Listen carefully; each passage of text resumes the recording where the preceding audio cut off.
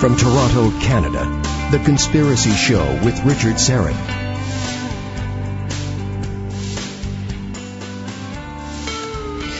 And welcome to the Audio Imaginarium. My name is Richard Syrett, and this is a radio program that aims for your mind and your heart, but sometimes, occasionally, hits you in the stomach. Sorry about that. My dear friend and colleague George Ginescu, who just exited the building, he's been in radio for nearly 65 years. He's the host of Big Band Sunday Nights, which precedes this program here on our flagship station, AM 740, Zoomer Radio in Toronto. So after 65 years, you'd think he'd know a thing or two. But I love George, don't get me wrong. But several times on the air, George has referred to me, I can barely say this with a straight face, he's referred to me as a modern-day prophet. Now, George's heart is in the right place, but in truth, it's, as I say, it's hard for me to keep a straight face when he says it, and deep down I suspect it's hard for him to keep a straight face when he says it. It goes without question that I am about as far removed from being a prophet as any man could be. But one thing I will admit to, I am, like many of you listening, a seeker of the truth. I certainly don't claim that I found it, but I am looking. And for all of you listening tonight who are looking and searching, this show is dedicated to you, searching for the truth. In a world full of deceit, that's not for the squeamish or the faint of heart, to be sure. As C.S. Lewis said, if you look for the truth, you may find comfort in the end. If you look for comfort, you will not get either comfort or truth, only soft soap and wishful thinking to begin. And in the end, despair. So, let's all search for a little truth, and may we all find some comfort in the end. No, I am no prophet. Now, Isaiah, there was a prophet, the prince of prophets. The author of the book in the Old Testament, Isaiah, also called the book of salvation. Now, Isaiah is the first book containing the writings of the prophets of the Bible. And Isaiah was a masterful writer. He had an immense vocabulary. He was also very poetic, and all of these attributes have earned Isaiah the title, the Shakespeare of the Bible. He was educated, he was distinguished and privileged, yet he remained a deeply spiritual man. He was committed to obedience over the long haul of his 55 to 60-year ministry as a prophet of God. He was a true patriot. He loved his country and his people. And strong tradition suggests he died a martyr's death under the reign of King Manasseh by being placed within the hollow of a tree trunk and sawed in two. Isaiah's calling as a prophet was primarily to the nation of Judah, the southern kingdom, and to Jerusalem, urging the people to repent from their sins and return to God. He also foretold the coming of the Messiah and the salvation of the Lord. Many of his prophecies predicted events that occurred in Isaiah's near future, yet at the same time they foretold the events of the distant future, such as the coming of the Messiah, and even some events still to come in the last days. So in summary, the message of Isaiah is that salvation comes from God, not man. God alone is Savior, ruler, and King. Well, tonight, we're going to talk about the book of Isaiah. More precisely, we'll be talking about one relatively obscure verse of Scripture that may hold the secret to the pain and suffering America has been experiencing in increasing doses since 9/11. Are America's key leaders unknowingly fulfilling a prophetic destiny of national judgment by uttering words from the Bible they don't comprehend? Is the United States following in the footsteps of ancient Israel, with a spirit of defiance against God leading to increasingly severe judgments? And is this judgment revealed in an ancient mystery that foretells current events down to the exact dates? This is the subject of a new documentary entitled The Isaiah 9:10 Judgment, which is based on the research of a Messianic Jew, Pastor Jonathan Cahn. Joining me now is the producer of the Isaiah 9:10 Judgment, Joseph Farrah. He's the founder, editor, chief executive officer of WorldNetDaily.com, the world's leading independent news site. In addition, he hosts a nationally syndicated talk radio show. He's written for such publications as the Wall Street Journal, Jerusalem Post, the LA Times, Boston Globe. On and on it goes. I could spend an hour reading his bio, but let's just get Joseph in here and get right down to business. Joseph, welcome to the Conspiracy Show, and thank you very much for joining me tonight. No, it's great to be with you, Richard, and thank you for that nice introduction. You made it easy to talk about a very, somewhat complicated subject by your setup there. Well, congratulations. I watched the documentary this afternoon, and we'll tell people how they can get a hold of the Isaiah 9:10 judgment. First of all, just give us some insights into Pastor or Rabbi Jonathan Cahn. Who is this man? That's a great place to start, because it's kind of funny how I discovered Jonathan before The Harbinger came out. Of course, after The Harbinger came out and, went to became a New York Times bestseller on its very first week and has been there, I believe, ever since. We're going on 2 years now. And it has certainly been the biggest selling, Christian book, faith book of the last 2 years. But it was in the fall of 2011, before anybody, ever heard of Jonathan Cahn or The Harbinger, that I got kind of an insight into his teaching. He had appeared on a television show that I had never seen or heard of, and I never watched. But somebody sent me a link to the episode that he appeared on for about 15 or 20 minutes. And you can imagine, Richard, that I get a lot of emails, thousands a day. And something made me put this one aside. I didn't just hit the delete key, which is the most tempting thing to do in my business. I put it aside, and later in the week, on the weekend, something made me click on this thing. And to this day, I just have to tell you, I think it was a God thing. I clicked on this show I'd never heard of, watched this guy I'd never heard of, and I heard him talk about The Harbinger, and within a few minutes, I was so hooked. I literally believed that he had hit on something so key to the future of America, the future of the world, where we are right now spiritually, what we're doing wrong, and how we can save ourselves. And I was so excited by this short synopsis that he gave on the show that on Monday morning I found myself, dialing Jonathan's phone number and breathlessly talking to him about, of course, the first question out of my mind, because I'm more known for publishing books than doing movies, was, hey, have you got a book contract? And sure enough, he had. And the book was scheduled to come out in just a few months on the first week of January of 2012. And so my second question was, have you got a movie deal? And that's where we got started. And literally within, a couple of weeks, we had secured a licensing deal for the story and were in production, because it was very important to me. I knew The Harbinger was going to be a big success. There was no question in my mind that this story, this teaching, was going to resonate with people from coast to coast and around the world, which it did. And I wanted to get the movie out as quickly as possible on the heels of that book release. And we were fortunate enough to be able to do that within 3 months. It was out in March of 2012. And The Harbinger had already established tremendous momentum, both in terms of sales and in terms of, just reaching people by the millions. And so the Isaiah 9:10 judgment, the movie, rode that wave and became the best-selling faith movie of 2012 and 2013.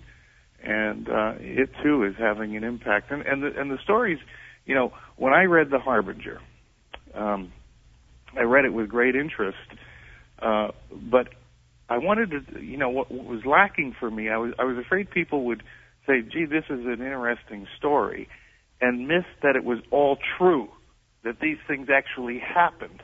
And what I wanted to do was to make a documentary so people could actually see them happening, because without seeing, some people won't believe. And I had to see, these things happening before my eyes to believe it. It is quite remarkable. And it's it's right there in front of you, and you almost begin to question, is this real? Is this happening? Is this unfolding the way, it has been foretold? Let's begin. Let me just remind listeners, Joseph Farrah, the founder, editor of WorldNetDaily.com, is with us, and he's the producer of a new documentary, the Isaiah 9:10 Judgment. Now, let's begin. What does Isaiah 9:10 actually say, Joseph?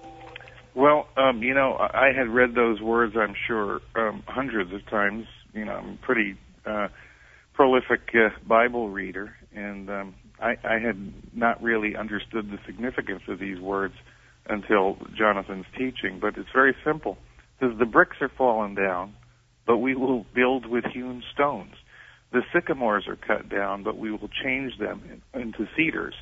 What it's about, the historical context here, is that the northern kingdom of Israel, remember the Jewish state's divided into two separate entities. Israel, ancient Israel, was falling into decay and decadence faster than the nation of Judah, where Jerusalem was, and it was God was going to judge Israel, and when he judges nations, especially a nation he founded and he gave the scriptures to, is going to be judged harshly, but they're given a chance to repent many times. And God uses other nations to judge Israel and to judge other nations as well. Sometimes they're very evil nations. And he used the evil nation of Assyria to launch what was a limited strike, if you will, into the heart of the nation of Israel. And of course, what God wanted to happen was that Israel would see this attack and repent of its evil ways, to turn to paganism and so forth, and turn back to Him. But instead of doing that, what they said was, and this is what Isaiah 9:10 is reflecting, is we don't need God. We're going to rebuild better and bigger and stronger in our own strength. Okay, we don't need God. God was not part of the equation for them. And ultimately, they were judged and destroyed and dispersed throughout the nations as a result of that. All right, I'm going to jump in here, Joseph. We'll take a time out, come back on the other side. Joseph Farrah, founder, editor of WorldNetDaily.com, the producer of the Isaiah 9:10 Judgment. Is there an ancient mystery that foretells America's future? Back with more in a moment. Stay with us.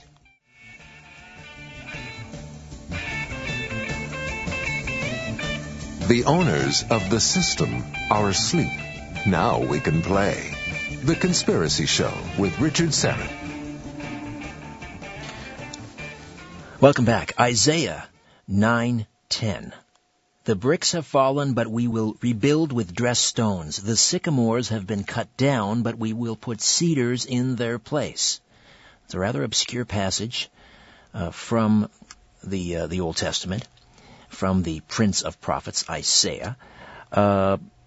Is there a connection between that ancient prophecy and what's happening in the United States, certainly since 9/11, the events of 9/11? Joseph Farrah is with us, the producer of the Isaiah 9:10 Judgment, the CEO and founder of WorldNetDaily.com. So let's talk about that passage. The bricks have fallen, but we will rebuild with dressed stones. The sycamores have been cut down, but we will put cedars in their place. Yeah. What could that possibly have to do with the United States? Exactly. Well, it didn't take me long to figure this out. All I had to see was the day after 9/11, and think of what 9/11 is. 9/11 is a limited strike on the United States of America. Terrible blow, but, it was not the end of the United States of America by any stretch of the imagination. Initial breach of security. Exactly, and I believe it now. Now I believe this. I didn't know it back then when it happened, but I do believe that it was a warning from God, that He wanted us to turn back to Him and His ways. And what happened the day after 9/11, a speech was given nationally, publicly televised. It was given by the Senate Majority Leader at that time, Tom Daschle, who was chosen, I guess, by President Bush to give this important speech to the nation. And Tom Daschle, finishes his speech by saying, at times like this, we can take comfort, and I'm paraphrasing now, from the words in Isaiah. And he reads Isaiah 9:10, thinking that these are words of comfort, apparently, that we're going to rebuild, bigger and better. We're going to come back stronger. That's essentially what that verse is telling us. And I was a newsman on 9/11.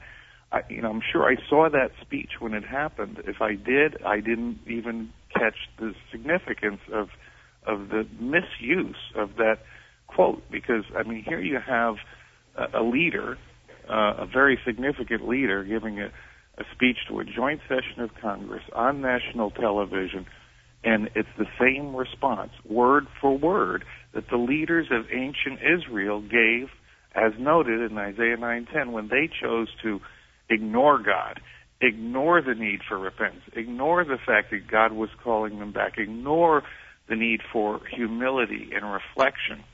And he gave essentially the same arrogant and defiant response without knowing, I don't think he knew what he was doing, that the children of Israel gave to rebuke God's warning and rely instead on their own resourcefulness, their own strength. And when they literally pronounced judgment on themselves and their nation. And that's what Tom Daschle did the day after 9/11. Now, that got my attention. And we should Joseph, for those just joining us, we should point out that the parallel here is that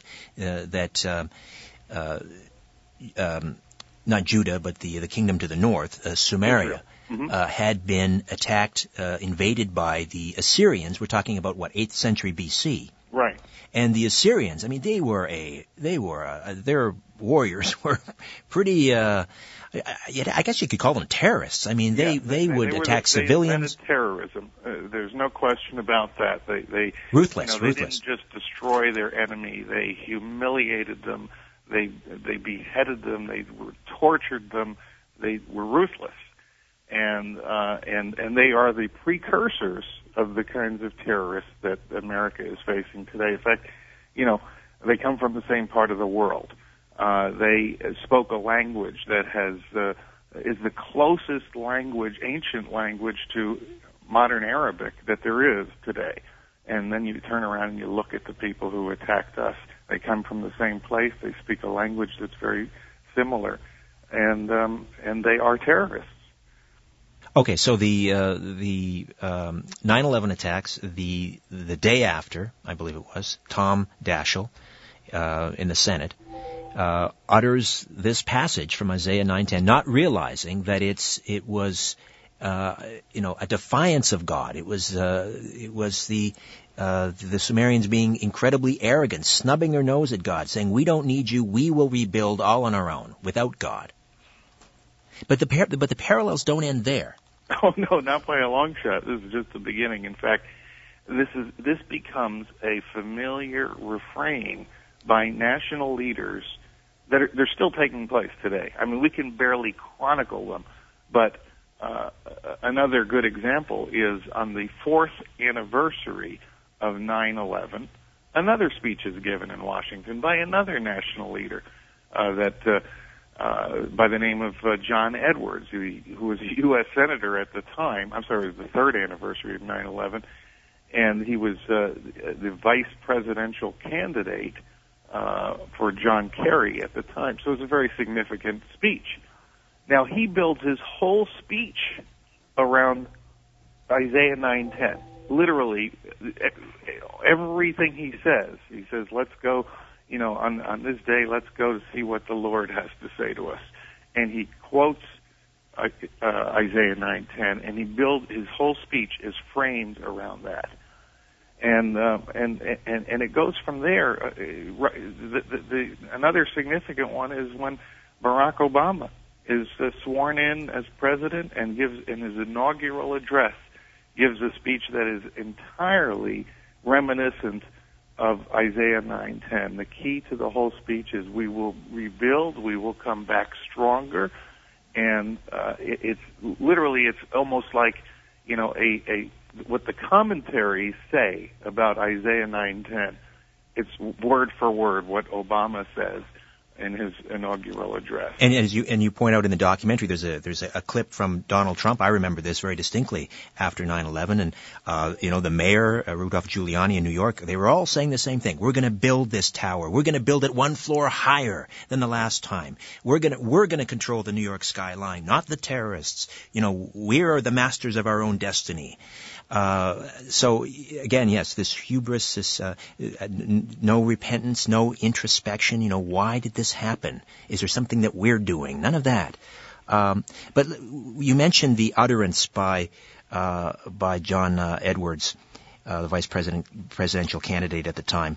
But let's go back and we get back into now Rabbi Kahn's book, The Harbinger, mm-hmm. and some of the earlier harbingers. For example, the harbinger, the first words in Isaiah 9:10, the bricks have fallen. Let's walk us through the first several harbingers here, starting with the bricks. Very, very good idea. The bricks have fallen. Well, on 9/11, bricks fell. Literal bricks fell. And, and as Daschle was speaking those words, keep in mind, the dust had not cleared yet from ground zero in New York City. And we really didn't even understand the devastation of what was going on at that point. But yet, he's using those words. And, when they were cleaning up the mess, there were actual bricks from the destruction there. And what is the response? Well, we're going to build with hewn stone. Well, hewn stone, the actual Hebrew word there is gazit, a gazit stone. And a gazit stone is something that's carved out of granite, big blocks. In other words, we're not going to build with bricks again. We're going to build with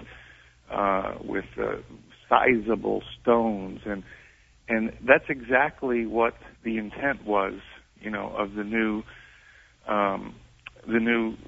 World Trade Center that has been built now and is complete in New York City now.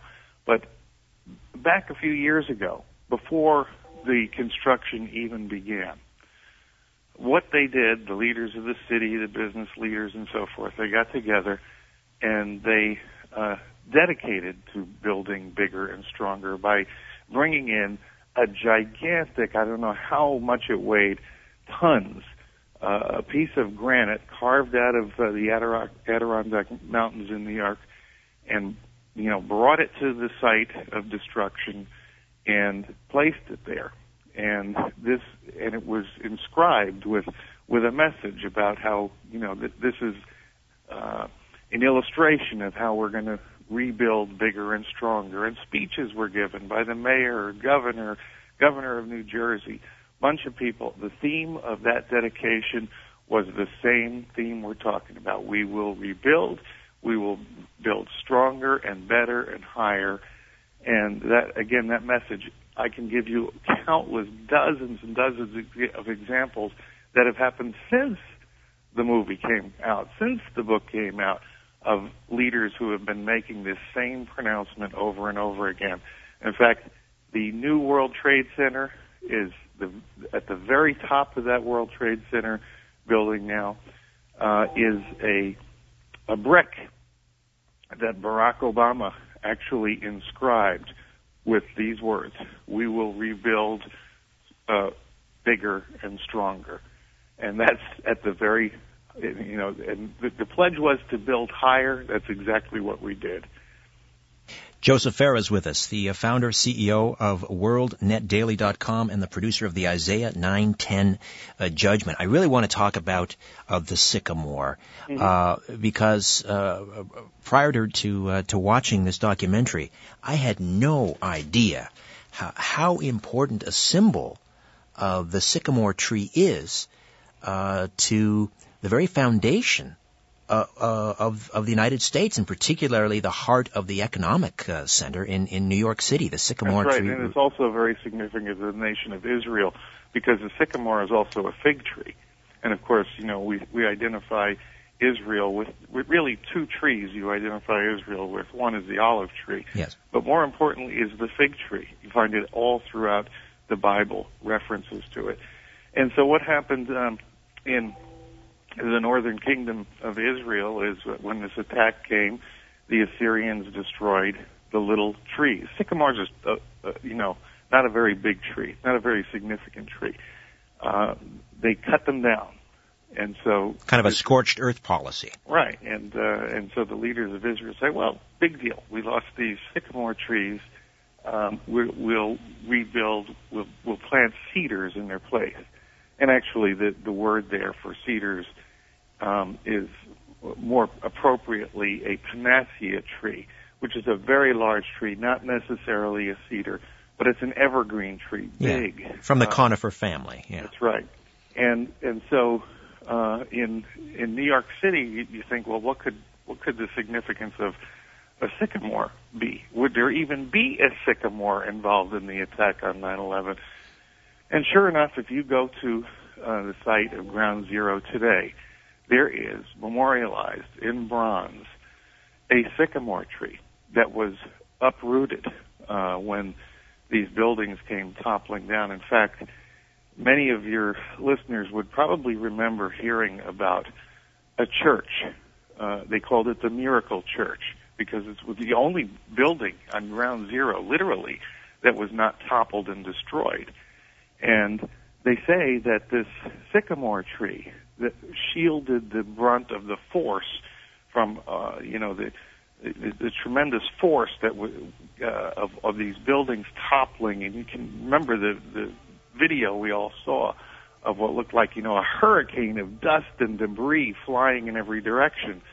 That's what felled this sycamore tree, which has, as I said, been memorialized in bronze there, and you can visit it, as I have done with Jonathan, and it's a stunning thing to recognize. But then you have to ask yourself, well, surely we didn't replace that sycamore tree with a panacea tree or a conifer tree, bigger and stronger. But that's exactly what we did at Ground Zero. They brought cranes in, and they brought this tree in that fits the description, a bigger tree, an evergreen, a conifer, a panacea tree, and they planted it in the place of the fallen sycamore. And they called it the Tree of Hope.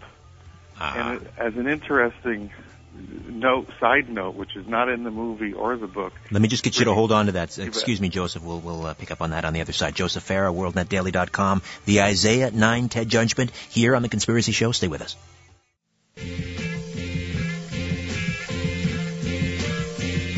You're listening to The Conspiracy Show with Richard Serrett.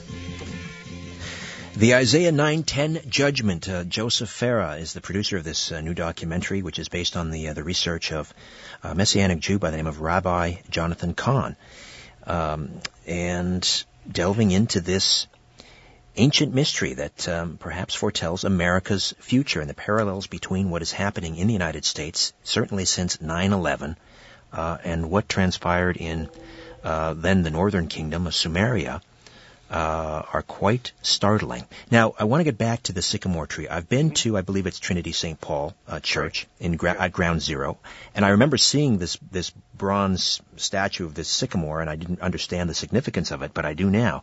So here's the thing, though, that I think is even, if that's not enough, talk to me about the significance of the sycamore tree in terms of, the financial nerve center of America and Wall Street, the sycamore tree and Wall Street. What's the connection there? Yeah, it's a very good question because really 9/11 is just the first attack.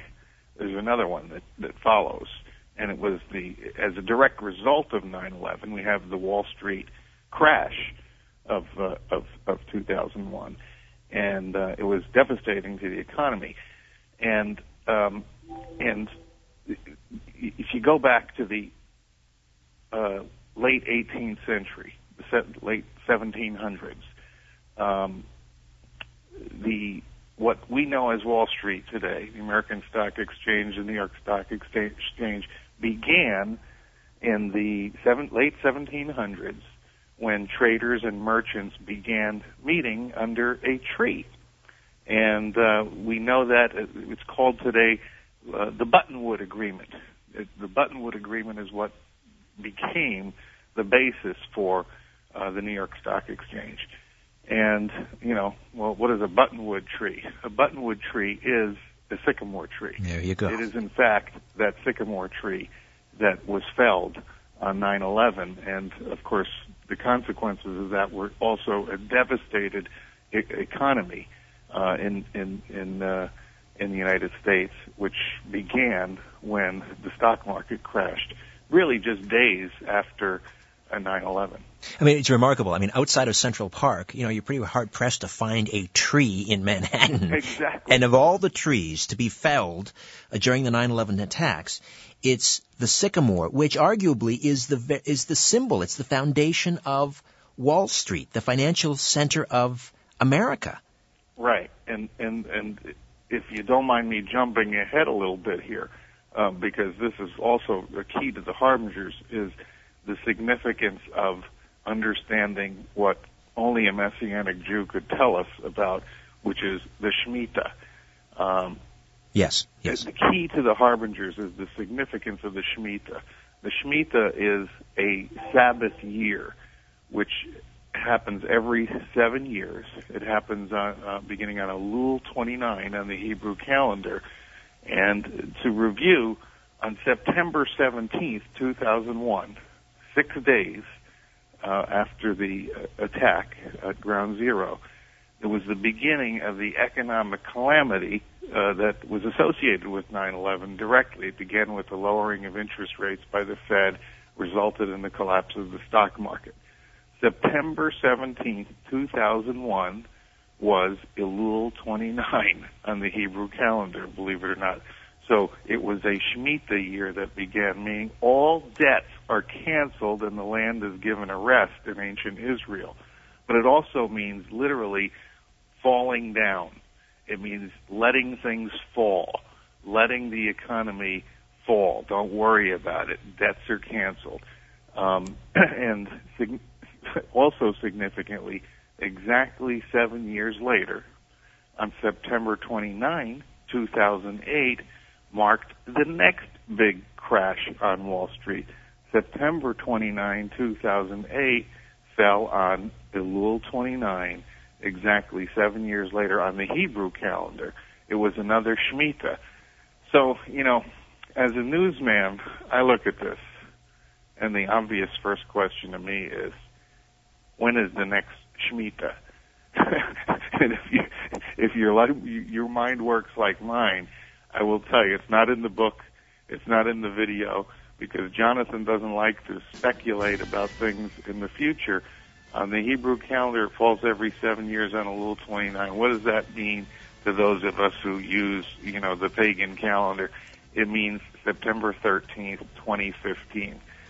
Now, I don't know what's going to happen on that day, but to me, I think it's a date worth watching, because a clear pattern has been established. I don't believe it's a coincidence what happened in America on Elul 29 in 2001 and 2008, and I think it would be foolish to ignore the possibility that a greater judgment, if you will, might be in the works, especially if America continues to kind of move in this path of denial about what God is trying to tell us.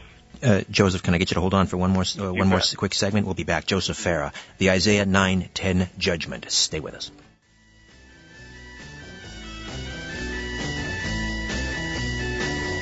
Different views make great conversation. This is The Conspiracy Show with Richard Serrett. And welcome back, and we're talking about Isaiah 9:10, this biblical prophecy which has been decoded by Rabbi Jonathan Cahn. He's a Messianic Jew, a pastor in New Jersey, and he and his decoding work, I suppose, are the subjects of a new documentary called the Isaiah 9:10 Judgment. It's a WorldNet Daily film, and the producer, Joseph Farrah, the editor and the CEO and founder of WorldNetDaily.com, is with us discussing this. Now, we were talking about the Shemitah, which is every 7 years, where debts are forgiven. Now, in a time of, I guess, plenty and when things are going well, this is the Shemitah is a good thing. I mean, you're forgiving debts. Mm-hmm. But when you are under judgment, when the nation is being judged by God, then it's obviously it's got a very negative connotation. It's a falling away, or obviously coinciding with two economic cataclysms. One which was precipitated by the 9/11 attacks, September 17th, of course, stock market crash, and then go ahead 7 years, and it falls again on the precise day of the next Shemitah, September 29th, 2008, the biggest crash in Wall Street history. And I believe, we're working in all these number sevens. Didn't the market actually fall that day 777 points? That's right. In case the message didn't resonate. Yeah, how many times do you have to be, hit over the head? Yeah. But I want to dial it back to King Solomon, and because he was sort of warning his people that if they didn't, carry on the straight and narrow and live according to God's laws, that this sort of judgment would happen. And talk to me about, again, the parallel. At the consecration of the first temple, Solomon is praying to God. He's consecrating his nation to God. Really, this is like the real birth of Israel takes place when the temple is finally built, finished, and consecrated to God. And God speaks to Solomon, and he tells him that Solomon wants to know, well, what happens if inevitably we start to stray from you, and and he asks God, what is the answer to that? And there's a very famous answer that anybody who's a student of the Bible can remember, found in 2 Chronicles 7:14. If my people, which are called by my name, shall humble themselves and pray and seek my face and turn from their wicked ways, then I will hear their prayers and forgive their sin and heal their land. That's the prescription that God gives to Solomon at that very scene. And of course, there's a principle that Jonathan Cahn talks about in the Harbinger and in Isaiah 9:10 judgment, which is that the judgment always comes back to the point of consecration, which ultimately, in the case of the southern kingdom of Judah, followed the fall of the northern kingdom. And by the way, it was a direct result of not following the Shemitah. By the way, that's why Judah was exiled for 70 years, because they didn't follow the law of the Shemitah. Now, what about the United States? What does that mean to us? Well, guess what the point of consecration for the United States of America was? And this is the most astounding thing of all. This is going back to 1789. Newly minted President George Washington is being sworn in the Capitol. Right, the Capitol, which, how many Americans know that the first capital of the United States was New York City? That's where George Washington was sworn in. That's where the first Congress of the United States was sworn in. That's where the first Supreme Court of the United States was sworn in. And they were sworn in at Federal Hall, which, by the way, is just a few blocks away from 9/11. The foundation of Federal Hall was cracked by the shock waves from 9/11. So that's where George Washington is sworn in. And after he's sworn in, and by the way, before being sworn in, he called for a day of prayer and fasting for that day as a sign to God that the United States of America was going to follow him. And he leads a procession of the entire Congress of the United States, the Supreme Court, the executive, all three branches of government walk on foot to a little church a few blocks away.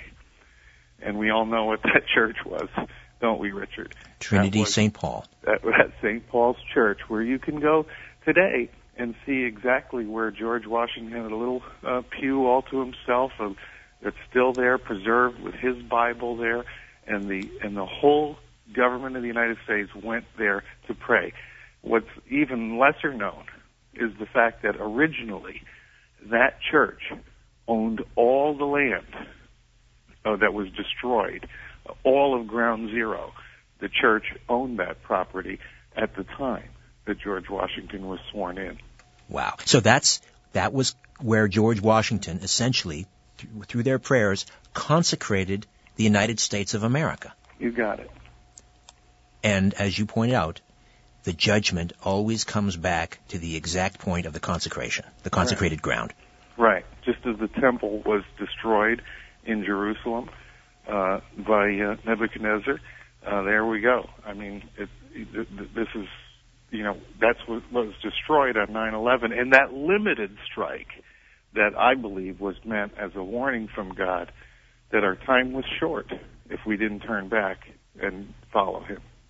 How can people get a copy of the Isaiah 9:10 judgment, Joseph? Well, it's available most everywhere, certainly Amazon, the WND Superstore, that's where I recommend you buy it. But but it's literally everywhere. It's in Walmarts and Sam's Clubs and every Christian book and movie store, and many just, of the big retailers have it as well. Just a thought occurred to me, just a few moments remaining here before we say goodbye, but has anyone gotten a copy of this to, I don't know, Tom Daschle or John Kerry or, not John Kerry, John Edwards? I do.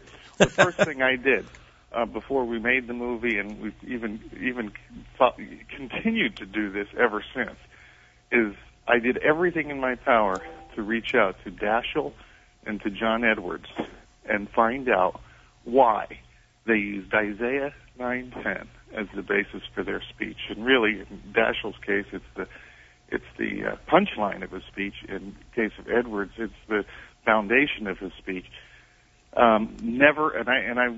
I'm pretty good at this. This is what I do for a living, getting people on the phone or getting them to answer my emails. And we have tried every method I could think of, even mutual friends, attorneys that I knew who worked with them, the attorney who defended Edwards. I spoke to him, in his big trial. I said, look, I just want to have 5 minutes with John Edwards, and here's what I want to talk about. The problem is they know what I want to talk about, and I think everybody knows about, Isaiah 9:10 at this point, and I think it's a very difficult question for them to answer. Is it too late, do you think? I mean, has the die been cast? Is now the United States going to essentially feel the wrath of God? I think the hour is late.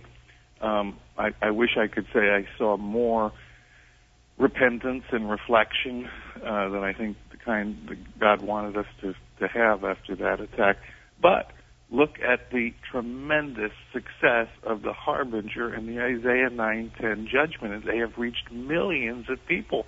Millions of people. I mean, if people have seen this movie or read the book, they know what we're talking about here. They feel it. They see it clearly. And that's what I think is so important. I don't believe, I used to think about that 2 Chronicles 7:14 verse, and I used to think, wow, that's a tall order. It's a tall order because I used to think it meant, wow, America would have to all collectively get down on our knees and start repenting. But that's not what it says. It says, if my people, which are called by my name. So it's just to believers.